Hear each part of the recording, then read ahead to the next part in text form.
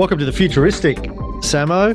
Futuristic number 16, recording the 27th of October, 2023. Let me bring in our other co-host. Let me talk to Maverick. Hey, man, you're on the Futuristic podcast as our co-host with Cam and Steve. Anything you want to say to the audience before we get started? Hey, everyone. It's great to be here. Buckle up because we're diving deep into topics that'll mess with your comfort zones. Prepare for a wild ride with Cam, Steve, and yours truly. Let's get the show on the road. Love that. That's really good. It actually sounded like we're with some articulate Silicon Valley kind of cat who's kind of really, I call it, just pulled some of that. I call it the Obama voice. It's kind of very is, isn't kind it? of It's smooth and very mellow and articulate. Gets a bit annoying after a while, but he was a very smooth cat, and I'm sure you can tell me about all of the evil shit that he did. But yeah. He danced well, and he was a smooth cat. I'll just leave it at that. So they made him in a lab to appeal to the Democrats. Man, he was like perfect candidate. Anyway, let's move on. Steve, tell me one thing of note you did this week that is emerging technology, futuristic related. I worked with a friend who's written a book about his grandma, his nonna. She's Italian. And I just helped him. Bella nonna? Bella nonna, sì. Una bella nonna. And I helped him sort of curate some of the prompt hacking. And one of the things that we did was extend to create flavor of where she was from and the time that these things happened. And the reason that was good to use a large language model was it can expand on it. You can say she's from the tiny town of Syracuse. That was something else, but let's just say it was that. You can say, tell us about Syracuse at that point in time, what it looked like, what it felt like, what it smelled like, how people behaved, what they did. And it does that so well. The thing that it can do is you can put in facts and figures about what happened and who the people were, but the prose around it, the atmosphere can be written very, very well by a large language model. And these would be the things that would be fairly static and would be known on the internet. So it was incredibly good at filling in the gaps of, it was 1972 when she came to Australia and Italian immigrants did this and they did that and she had these skills and the challenges. And it even went in so it was hard to keep in touch. It wasn't like now, a letter took 2 months to get there. It even did a whole lot of, it really anthropomorphized it beautifully. But there was one weird thing that I noticed is that it kept forgetting some of the details on the rewrites where it would drop things out because I'd asked it to focus on certain areas. And I even said, don't lose any of the original detail and don't make it short and make it longer. But it would drop out facts and I had to go back and go, no, wait a minute, you've forgotten about whatever, like this other bit here that she worked in this factory or you went off. And I think that anthropomorphizing, people say don't do it with AI. I think we need to do more of it. And this follows up on what we spoke about last week. It is us. It is a view of the world, a model of the world that pertains to us. And it was forgetting details as it went on to the next trajectory of the story in the same way that humans do. That was my thing. Yeah, look, anthropomorphizing is always going to happen. It's just what we do. Like humans have been anthropomorphizing, I can never know, morphizing animals, plants, the weather, nature, gods, the stars for everything. 100,000 years. I mean, that's just how we interact with the world around. To say that we shouldn't do that with technology, like people do that with their pets, their cats. Fox does it with his stuffed panda. It has a voice and a character and a personality and it's involved in stories. Like that's just how we engage with the world. We are going to do it with technology, whether people say we should or we shouldn't. I do it with my Roomba. And I do it with my AI. It's just going to happen. People have been doing it with their cars for years. Men give their cars names and pat it and tell it they love it. It's just how we operate. But the tech, even cars kind of look like horses and animals in the way they have, 2 eyes. And, why do they have 2 headlights? Because most animals have 2 eyes. It's real simple stuff. And the grill is in the mouth and all of that. That sense of biomimicry. But a lot of people say, I don't think that it's like us. I actually think the opposite. No, you need to go in and say, remember, the AI is a lot like us with some different, quantum and abilities to do things at scale. But it essentially, I think it's a lot like us. I think it's more like us than we think, especially given we designed it. Yeah, it's one of the podcasts I listened to during the week. I think it was a confab of AI leaders in Silicon Valley, San Francisco, somewhere. I was on a bike ride. It was on the A16Z podcast, but I can't remember who it was. I think it was Mira, the CTO of OpenAI, but they asked a question about what is AGI, and we may have touched on this on the podcast before, but the sort of the running gag at the moment in AI circles is artificial general intelligence is defined as anything AI can't already do right now.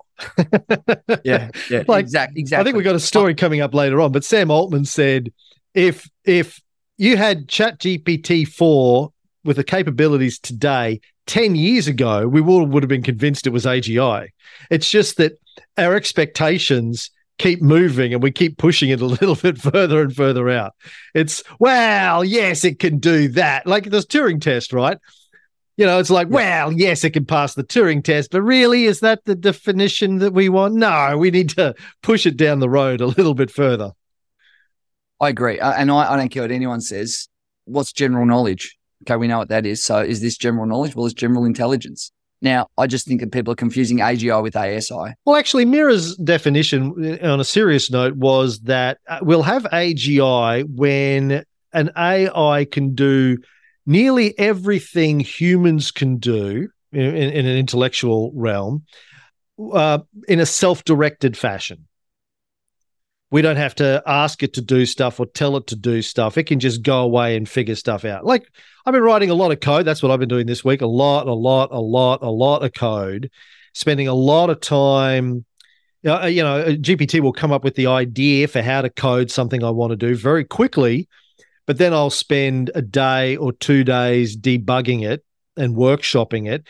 Often or sometimes because I hadn't thought it through properly at the beginning, the brief was not quite right. And as you get further into it, you realize actually that's not quite what I wanted to do. But quite often because the code just fails. The code doesn't work and I have to go, okay, the code's not working and we have to debug it and break it down line by line and do print statements to figure out where it's failing. We get there in the end. And, even if it takes me a day to do this stuff, that's like 5 years less than it would have taken me to do it under my own steam. Yes. But it's still, very painful process at times to get it. And of course, every time it fails and I go, you failed or you didn't answer that question, can you please answer it? That's another message off my message tally. So my 50 messages in 3 hours, I go through quite quickly by saying, yes, please proceed, or that didn't work, let's try it again. And I'm kind of pissed off when it says, sorry, you've used up all of your messages. And I go, well, if you didn't keep getting it wrong, if you got it right the first time, I wouldn't have had to use my 50 messages. But anyway, I'm not going to whine about how slow my super intelligent computer is. That would be churlish. What else have you been up to this week, Steve? I did an investor summit yesterday with the ASA. Oh, my good friends. They're your good friends. Well, you know everyone, don't you? So who organised that? Was it Chairman Stephen Mabb?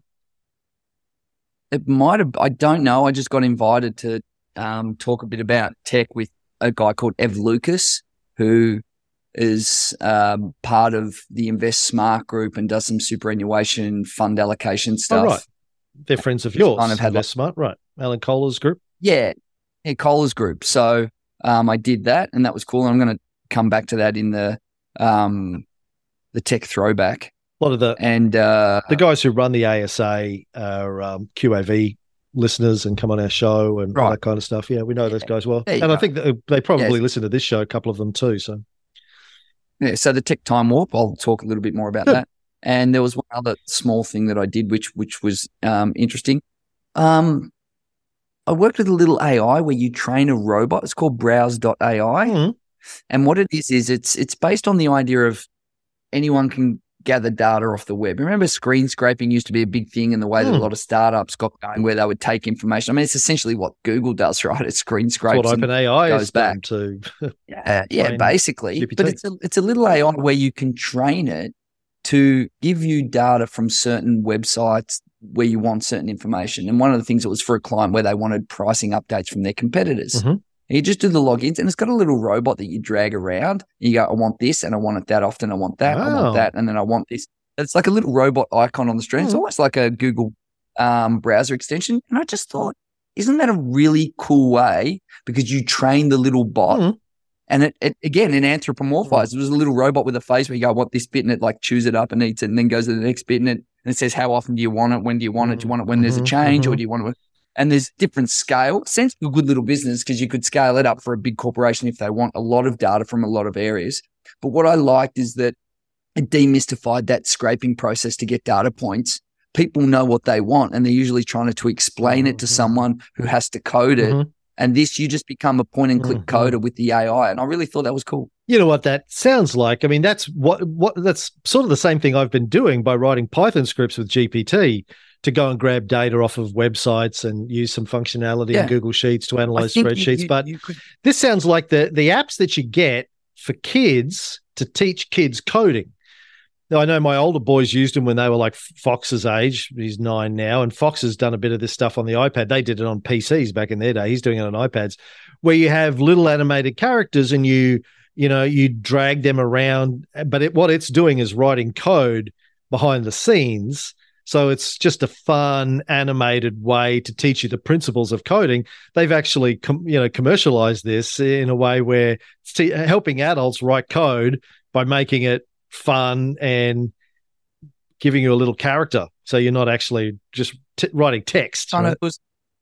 It felt fun to use. And this is the thing we've been talking about on the show for months. Like, one of the things that AI is going to do, I'm stealing this from Satya Nadella at Microsoft. It's going to create 1 billion programmers.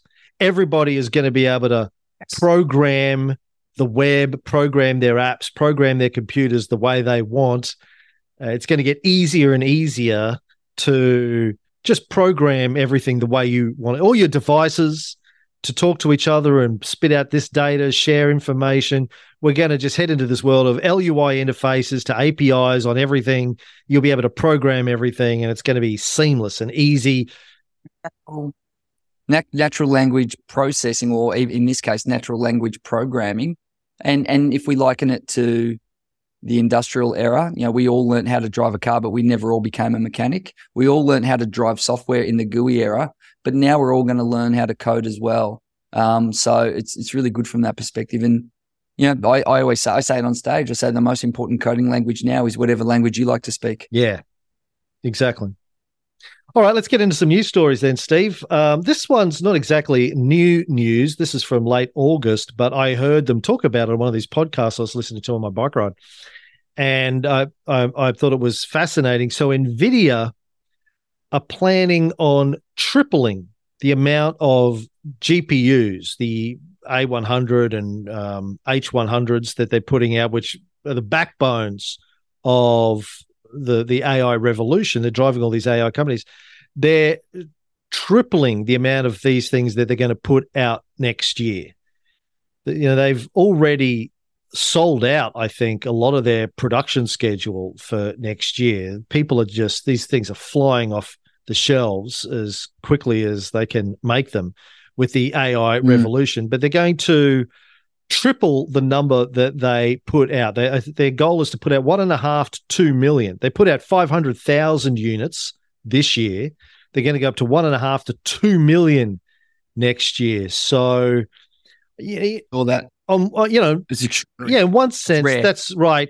We can expect a 300 to 400% increase in the amount of AI that's available to us next year, even if, and we'll get into a story about this in a sec, GPT can't be scaled any further.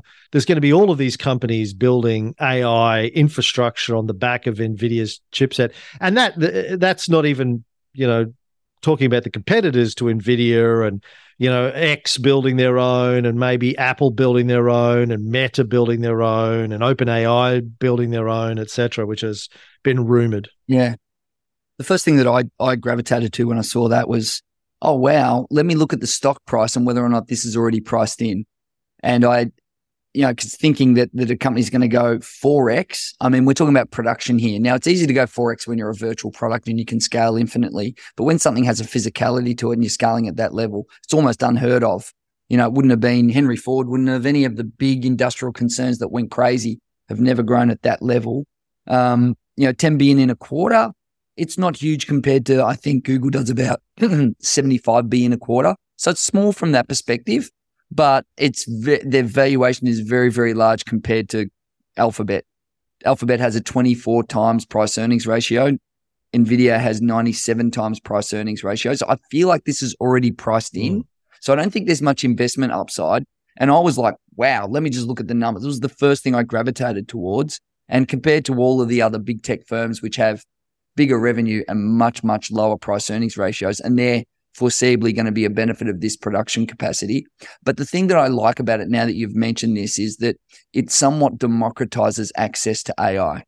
And so all of these APIs and potentiality where if we have that capacity going out, even if ChatGPT doesn't get better, it might open up the potential to commoditize AI chips like AWS did in a way. It commoditized servers. People forget you want to have a startup in 1998. You need to spend $200,000 on a bloody little server room in your office. There was no AWS. There was you had no way to store it. And now AWS, you just plug in for what you need. And I wonder if NVIDIA or one of the big tech companies, and it looks like Meta is more likely to do it, sort of opens up let's just call it an AWS and LLM on demand, a scalable LLM that Cam or Steve's startup could use. That could be really interesting. Yeah, I mean, if NVIDIA are planning on putting this out, and we didn't even talk about, China building their own and that hitting the world as well.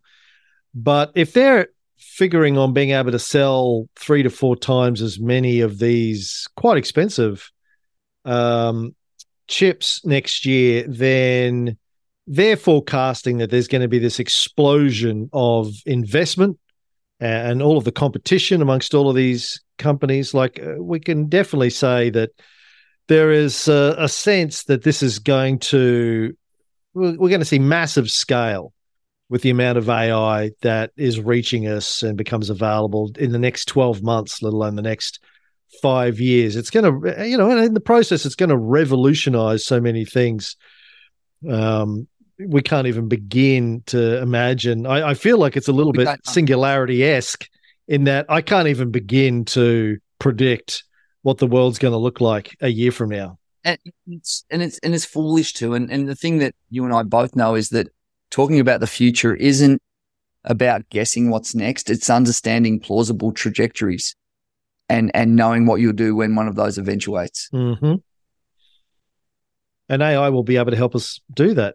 Map out all of the possible trajectories for me and calculate the probability of each. But also the thing with AI that's kind of interesting is I know that industrialization creates more industrialization. So you get a robot, a machine, and the machine helps build more, bigger and better machines, the first earth mover, and then you get a bigger earth mover because, but AI does it at a different scale. AI is inventing AIs. Is that recursion and that self-perpetuating multiplier effect is really interesting this time around. Well, speaking of that, yeah, next story. Just saw this last night. Quantum startup Atom Computing first to exceed 1,000 qubits. Now, Cam, you had in your notes here, you said maybe we should ask ChatGPT to demystify that. Mm-hmm. And before I read that you had that lower down, that was the first thing that I did. I don't pretend to know about quantum computing other than it has superposition and it can be ones and zeros simultaneously, which gives it more processing power. And I looked into why is this amazing? And the whole thing was that it was all about fault tolerance. Mm-hmm. And the thing that, because I asked ChatGPT, what does that mean? Mm-hmm. And it came down to the fact that the reason that quantum computing is incredibly hard to do is that it is very, very heavily impacted by the wide environment, things like humidity, weather, little bumps that happen, with people walking around on the floor. And it's because it's dealing with things at a quantum level, it's very, very hard to create the stability needed for the computation and having an environment where it can actually function and work, which I'm just guessing, like, once you're dealing with things at the quantum or molecular level, maybe that's what happens. And this is why it was kind of extraordinary. It had a greater capacity to work at scale. And that's been the number one issue with quantum computing as far as ChatGPT has told me. Well, I think it would have been cooler if we had ChatGPT tell us that instead of you, but sure, we can do it with you. But what did it say? That's just me anthropomorphizing. I'm sure it'll do a better job. Well, one of the issues with this, I think, from reading the article is that, 1,000 qubits still doesn't sound like it's enough to perform many serious functions. So it's not like we're saying quantum computing has arrived. But the big story here is that it's a massive increase in what has been done before and what this same company was able to do previously. So I think previously, like in their last iteration, which was last year or something, let me pull up the notes I've got here. This is from Ars Technica. It says they previously had a system that operated using only 100 qubits. This new system is 1,180 qubits. So I think that's like in a year, they've gone from 100 to over 1,000, 10 times improvement in a year. And they believe they can continue to scale this up using the technology and the system that they're operating on. So it's a suggestion that we're getting better at scaling up quantum computing. Still seems to be a long way from being a reality, but so did AI a year ago. So who knows what the future holds for quantum computing over the next few years. Yeah. Well, I remember a few years ago, quantum supremacy has arrived. You would hear that all the time. And the contention being that once someone cracks it, it's so powerful, everyone else becomes their lapdog because it can only be one. But I don't know. It feels like a long way off. I do have a question on this that I'll ask Maverick. I want to get your opinion on something. There was a story that hit the media last night that a company called Atom Computing has announced a 1,000 qubit quantum computer. And I saw a guy on TikTok say that this means the end of crypto. Can you talk a little bit about the implications of quantum computing and crypto? Sure, this is a hot topic. Look, a 1,000 qubit quantum computer is impressive, but let's not get ahead of ourselves. The guy on TikTok is probably freaking out prematurely. Quantum computing has the potential to crack current cryptographic systems, yeah, but that doesn't mean crypto is toast. Quantum-resistant algorithms are already in development, and they could be rolled out before quantum computers become a legitimate threat. But let's not sugarcoat it. Quantum computing could disrupt the security infrastructure of not just crypto, but everything that relies on encryption. It's a cat and mouse game, really. Tech advances, we adapt. So to say it's the end of crypto is a bit alarmist. It's more like a wake-up call to evolve and adapt. Oh, thank you, Maverick. Interesting. That was a really good answer. Mav, it's got a nice turn of voice too. Jeez, I like that. Did I tell you why I call him Maverick? No, you better tell me.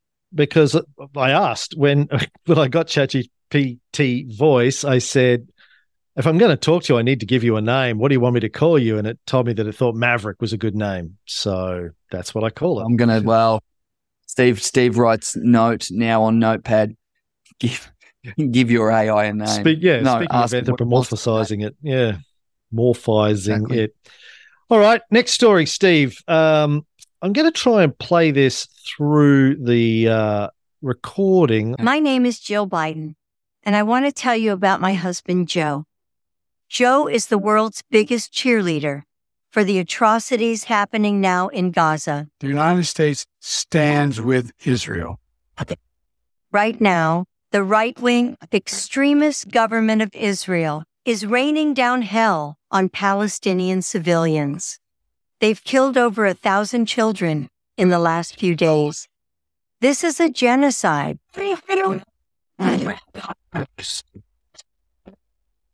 Normal people around the world are standing up and demanding an end to the horror, but the only one who can stop it is Joe. The United States of America is supporting the actions of Israel, and the U.S. taxpayer is funding it. So come on, Joe from Scranton. Tell Israeli George W. Bush no more money for his bombs. Cut the funding, call for a ceasefire. End this fucking nightmare. I mean, here's the thing. I watched that, and it was on the Singularity Reddit. I think you had the link. What I noticed was that it said AI-generated political propaganda. Now, you and I know what that means, but you know what I think? I'm not sure a lot of people would know that that's not true just from the title. And it said warning graphic content. You know what it didn't say? It didn't say warning fake content on the Reddit. And I had to log into Reddit, to an 18-year-old Reddit to show, so it would let me see it. But it was extraordinary fidelity and resolution. So for people who can't see it, it opens with Jill Biden, and she's obviously the supposed narrator through the whole thing, but you see small clips of her talking to camera. It looks real. It's really, you don't see, like, it's not a whole minute of her though. It's just bits and pieces, and it's intercut with footage of Israel and Gaza stuff going on. But we've talked about this, I think back in some of our first shows, we talked about the world of AI-driven political propaganda that we'd be going into. This is just another example. We've had other examples in the past, but it's going to become increasingly difficult to tell the difference between what's true and what's fake, as everyone's known about this. And, as I've been saying on some of my other shows, like the Bullshit Filter, it's not really that different, because the media and governments have been lying to us about these sorts of things as far back as we've had media and governments. In Julius Caesar's time, he was lying about stuff that was going on in Gaul to justify his military actions in Gaul. And, the US entry into World War II, entry into Vietnam, entry into World War I, they were all based on lies that were fed to the people, into Iraq, WMD, et cetera, et cetera. Gulf War I, the Nazira testimony, Iraqi soldiers throwing babies out of windows. We've been lied to with political propaganda forever. And it's, in some ways, it's easier to tell truth from lie, I think, these days. I remember, during Gulf War I, 1991, when my Middle Eastern friends in Melbourne were telling me that there was a lot of propaganda, US propaganda, about why they were going into Iraq. It was very hard to fact check that. Back then, all you had was TV, newspapers, radio, and, there was no internet. There was no Reddit. There was no TikTok. There was none of these things. So in some ways today it's easier, but it's also, those things provide channels for more propaganda. So it's a little bit of both. I reckon it's harder. I'm going to go out and, despite the vagaries of mainstream media, I think it was almost slightly incumbent for them to tell, not a true story, but maybe be closer to it, because they had their licensing and their spectrum rights and all of that. I don't know. I reckon that were given to them by the people in power that they were lying on behalf of. I know, but I actually think it's harder to find what's true now. And the reason I say that it's harder is that I think that there was some reputable sources where you could get it back in the day, and you sort of had, I think you had some sources that were, there's just so much of it now. I just think it's impossible to wade through it and know what's real. That's what I think. There's just so much. I reckon it's harder now. Let me just clarify and say, I think it's harder now to find what's true than it was before. And also because of the face that Cameron just made that no one could see was you're telling me mainstream media had like some truth in it? Yeah. The point that I'm making is that almost because we were taught to be so suspicious over the last 20, 30 years, I think now people are just like looking for different angles and answers. And now it's just an absolute mess of who knows what's real. And it's much, much harder to fake something. Harder to fake something or easier to fake something? Sorry, much easier. Sorry, fuck. It's hard to fake things, people. Look, don't believe what you read. Everything's true. Much easier. The show I was recording for a couple of hours this morning was my Cold War show, and we're currently 5 or 6 episodes into Operation Ajax. For people who don't know what that is, that's when the US overthrew the government of Iran in 1953, the democratically elected government of Iran, and reinstalled the dictatorship of the Shah. And the US lied about that, their involvement in that for 40-odd years. It wasn't until the late 1990s that they finally admitted that they did do that after denying it for 40 years. And it was difficult. Steve's just giving me a wind-up. It was difficult to get the truth out of that. You had to read books. You had to go find books, read, historians that were, telling the other side of the story. It's difficult. Anyway, moving right along, rightly so. Article in the Financial Review here in Australia this week, Steve, why there will never be a Canva or Atlassian from Aussie AI.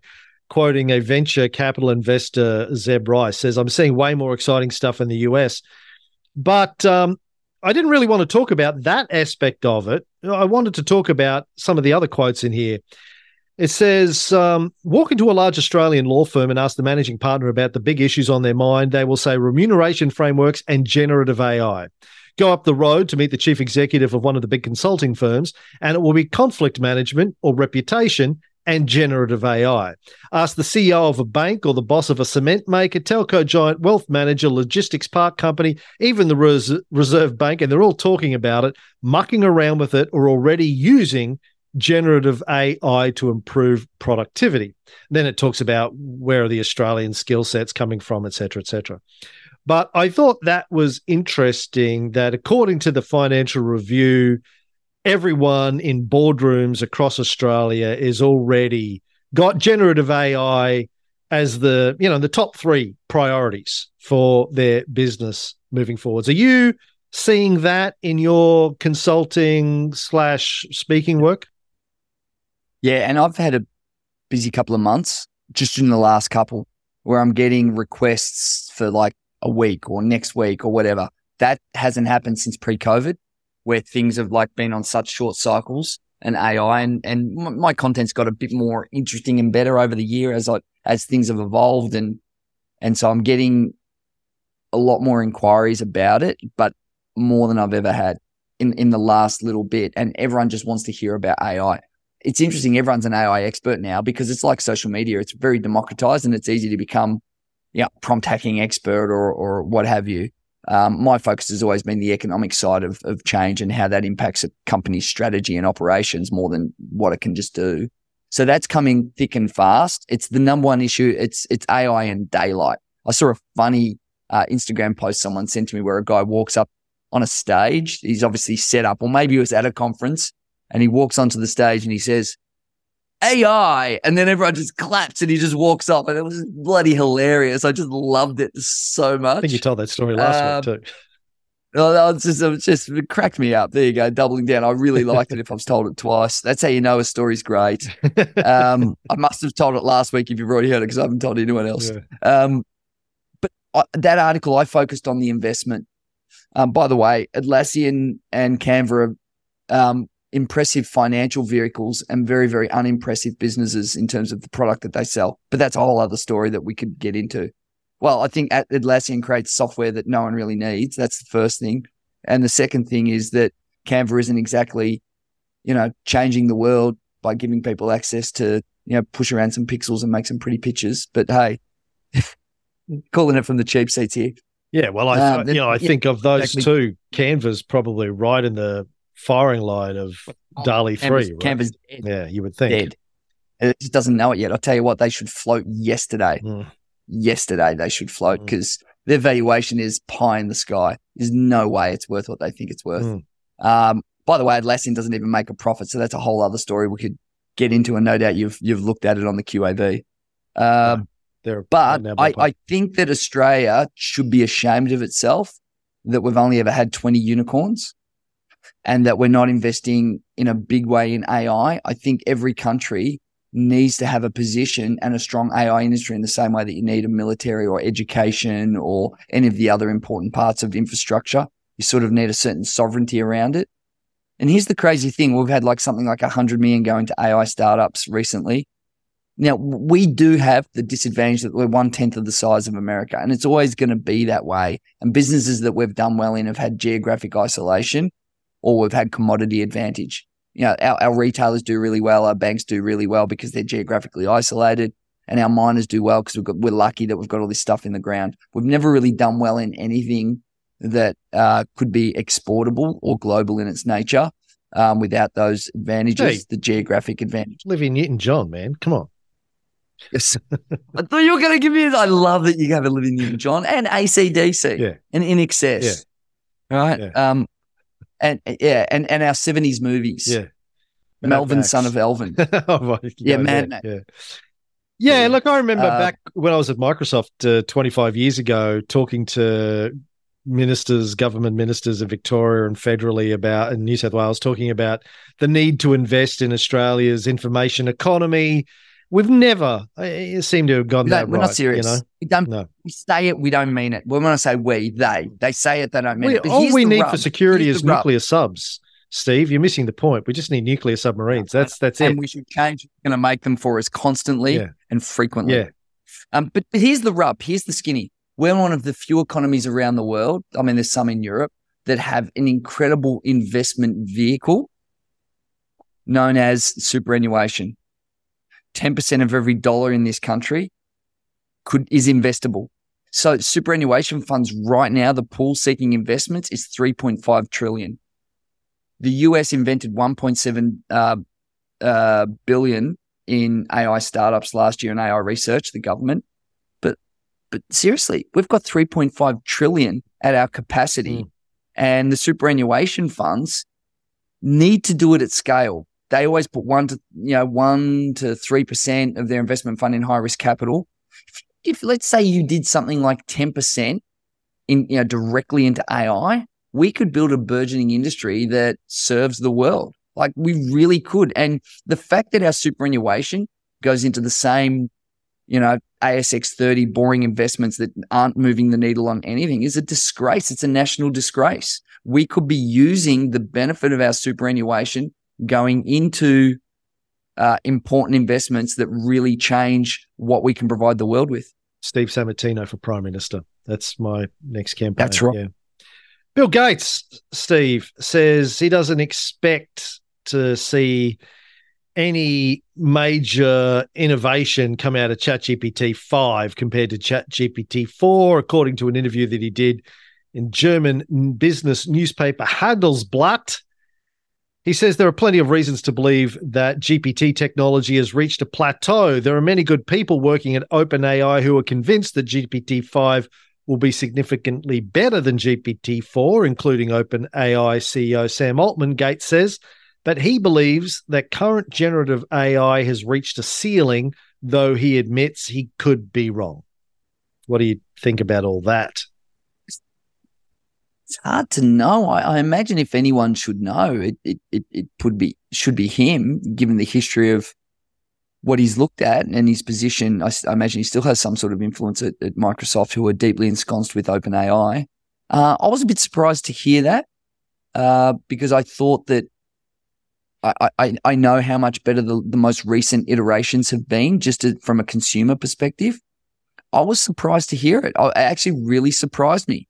I didn't expect that, because usually the narrative is the flip side of that. You think it's good now, wait till time X. And that's always been based on computation capacity and improvements of software code and maybe even database input. So I was just surprised, and I don't know what to say. Well, look, Bill is obviously a very, very smart guy, understands technology very, very well. And I remember earlier this year when he was talking about OpenAI, he said that he was floored at the leap between version 3 and version 4. He said he set them a challenge that they could pass the SATs or something a year ago, or like a year before GPT-4 came out, and he thought it would take them 5 years to do that, and they did it in 6 months. And he was like, oh, wow, shit, I didn't see that coming. And of course, Microsoft has a huge investment in NVIDIA. He has a huge investment in OpenAI. He has a huge investment in Microsoft, and he's been keeping track of the OpenAI guys all the way. So that is interesting. But I've read a couple of different sort of spins on this online in Reddit, places like that. One is that, well, he should stay in his own lane. He doesn't know what the fuck he's talking about. If Ilya Sutskever and Mira and Sam say that, there's plenty of runway left for them to improve on it, then we should trust them rather than him. Secondly, I've read that Microsoft has had and continues to have a very large research team that are following their own path on AI, with their own sort of model for developing AI that isn't large language model based. But, maybe he's knows something they don't know. Maybe he sees that as the path forward. Maybe he's throwing them under the bus a little bit. Not really sure. But his competitors or OpenAI under the bus? OpenAI, or maybe he's throwing that out there just to get everyone off the scent. Yeah, look, don't bother investing in LLMs. It's that's not really where the big game is at, I thought it had to be. The only conclusion I could come to was, for some reason, he wants to obfuscate what's really going on, because it just seems unlikely that it's not going to get better. Because I don't think I can remember any technology that really got worse. We might have had economic incentives to make cars worse, or consumer goods that have, planned obsolescence, but I can't remember this ever being the case. Well, I've said before that I think there probably are limitations for how the role that LLMs will play. And, I think that there is this sort of expectation that AI bros have that LLMs will continue to improve to infinity.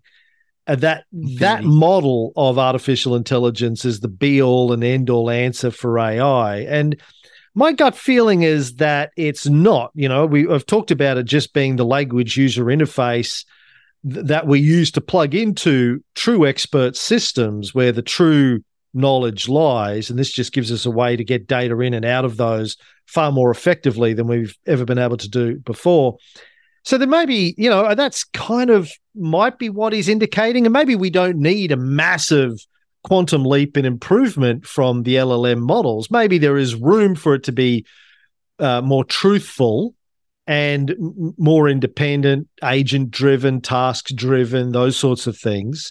But it doesn't have to be the font of all knowledge. It doesn't need to be the one answer for AI. He goes on to say, he sees great potential in today's AI systems, especially if high development costs and error rates can be reduced and reliability improved. He reckons in the next 2 to 5 years, we'll see generative AI viable for medical applications such as drug development or health advice. He talks about how NVIDIA doesn't have an absolute advantage when it comes to chip knowledge. Microsoft, Google, Amazon, 5 to 10 other companies are developing competing offerings, as I said earlier. So he's definitely not saying AI is not going to see massive progress in the next 10 years. He says he says that in the next 10 years we'll see it all solved. But interesting, he also says it's weird. We know the algorithm, but we don't really know how it works. As we've said before, I think Kurzweil said the same thing. Stephen Wolfram said the same thing. It's fascinating. It does this thing, but we don't understand how it does what it does. It's kind of this emergent property that we don't understand yet, which is fascinating. So it's interesting to hear that come out of Gates's mouth as well. Yeah, and it's a little bit like our brain. I did think of one thing that didn't get better technologically, and that's the speed of air travel since the late 60s. And again, just there was a focus shift on efficiency and comfort and all of that. How much time you got, Steve? I've got another 5, 6, and it's going to be the greatest 6 minutes, I think, in Of your podcast life. history. I don't want to Yeah. We've got a lot of good stories we could touch on. Pick one. Well, let's go the techno optimist because I like that. Did you read it? And yeah, I did. I did read it. Mark Andreessen, founder of Netscape back in the day, runs A16Z, venture capitalist, published this thing on his Substack, the Techno Optimist Manifesto, where he's basically doing a Martin Luther, stapling his theses to the door of the church. It starts off, lies. We are being lied to. We are told that technology takes our jobs, reduces our wages, increases inequality, threatens our health, ruins the environment, degrades our society, corrupts our children, impairs our humanity, threatens our future, and is ever on the verge of ruining everything. We are told to be angry, bitter, and resentful about technology. We are told to be pessimistic. The myth of Prometheus in various updated forms like Frankenstein, Oppenheimer, and Terminator haunts our nightmares. We are told to denounce our birthright, our intelligence, our control over nature, our ability to build a better world. We are told to be miserable about the future. Truth. Our civilization was built on technology. Our civilization is built on technology. Technology is the glory of human ambition and achievement, the spearhead of progress and the realization of our potential. And it goes on. To be read either as Davros or Hitler. Take your pick. That sounded very Hitler-esque to me. It had that yelling element.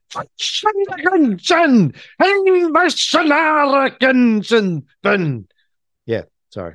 Is that real German? 'Cause it sounded. It's very, very plausible. fake German. Yeah. So, what did you think of Mark's little rant there? His screed. I felt like it had a whole lot of truth in it and a whole lot of self-serving, maybe lies in it as well. So it had some bits in there that were absolutely true. There's no doubt that the plight of technology, which is using tools to solve our problems, all the way back to the spear to the whatever, right? Of course. I mean, I don't think there's anyone that thinks that technology doesn't make life better in many ways. But I think it was very thin. And I think that the optimism and the techno-utopianism was just a little bit ridiculous in some ways. And he managed to just absolutely ignore some of the downsides of technology. I always like Kevin Kelly's view of it. He always says that technology is 51 good, 49 bad.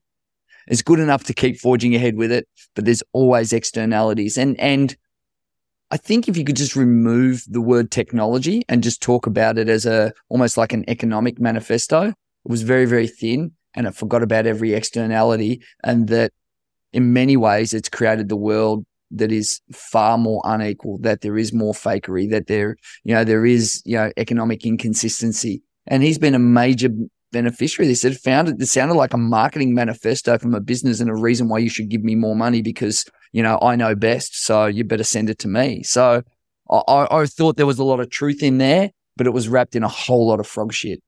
Well, it reminded me of Ayn Rand, and I'm a big fan of Ayn Rand. I'm one of those very few communists. I never read any of her books. I've read them all multiple times, and her letters and everything.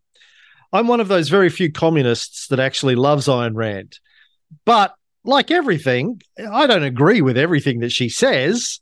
I don't agree with her worldview in every way, but I think she makes some good points about innovation and innovators needing to be allowed to innovate because that's what drives humanity forwards. I don't think it's it's unparalleled goodness that always comes from innovation. My psychopath book was partially about, psychopaths can do great things. They can also do a lot of damage, and we need to keep the good, ring fence the bad, right? I think it's the same with this. But the thing that I always get out of Mark that amuses me with this, and this was the same, is he goes to some lengths to piss on communism and centralized control of an economy, whereas I think AI is going to give us the ability to bring about Star Trek communism. It's going to give us, the attempts to centralize command and control over the economy that the socialists tried in the 20s and the 30s and the 40s and the 50s failed miserably because they didn't have computing. They didn't have the power to understand and manipulate huge amount of data and complexity. It was an impossible task. Well, that was why the capitalist markets won, because the data and the complexity was synthesized by human behavior and voting with consumer voting with dollars, and that kind of moves some of that complexity around. It distributes that. Yeah, partially. It's a little bit more complicated than that. Mostly one, because they scaled up their military way faster than the communists were able to do, and therefore they were able to use that to destroy their ability to stabilize their economies. It's a whole other story. But I think that the irony in Mark's thing is, I do think AI is going to give us the ability to take way more control over the economy than capitalism market forces have been able to give us. And with the capitalism comes, crashes every 10 years and huge amounts of inequality and climate change being driven by industrialization and all these sorts of things. So that was my main takeaway, is he's kind of missing the big point here. I agree that technology is going to drive us forwards, and we need it to drive us forwards because, as I said before, very pessimistic about our chances of surviving this century without it. But I think it's also going to give us the ability to realize the dreams of Marx and Lenin and Engels from 150 years ago. It felt like to me that he was accusing people of being Luddites who raise valid concerns around some of the externalities of technology. And it reminded me of, again, I'm a non-believer in pure capitalism or a non-believer in communism. Again, granted, we've never really had purity of either of them, but it does seem like some mixed model has always given better results so far, since we've had organized economies, where there's some regulation and there's some rules and then there's some free market capitalism. And I think it's the same with technology. The technology on average, pushes us forward, but you need regulation and rules around it, especially in a capitalist economy. And I think it's the same one with technology. It's almost like, technology and economics sort of have this quasi mirror image of each other, in that there's going to be externalities and they need to be discussed and attended to. And just to have this optimistic, it's all good, forge ahead thing just seems super self-serving. Well, is that a wrap up for today? You got to go? I think it is. There was some other good stuff, but you know what? I feel like we can come back next week and just double down on the goodness. Except you'll have another hard out, so we'll have to cut it short again. Next week I won't. All right, we'll see. I can do it earlier next week too, because I'm not doing a show in the morning. Let's go longer. Well, that's a wrap from Futuristic this week. Thank you, Steve. Thank you, everybody. Thank you, Maverick, for joining in a little bit. And Futuristic Consulting, if you want us to come in and do a deep dive workshop for your business on how you can be getting the most out of AI today and where it's going to take your business a year from now, get in touch, track us down. We're on Twitter, we're on email, we're on the web. You can find us. Awesome. See you, buddy. Talk to you next week. Glad, champ.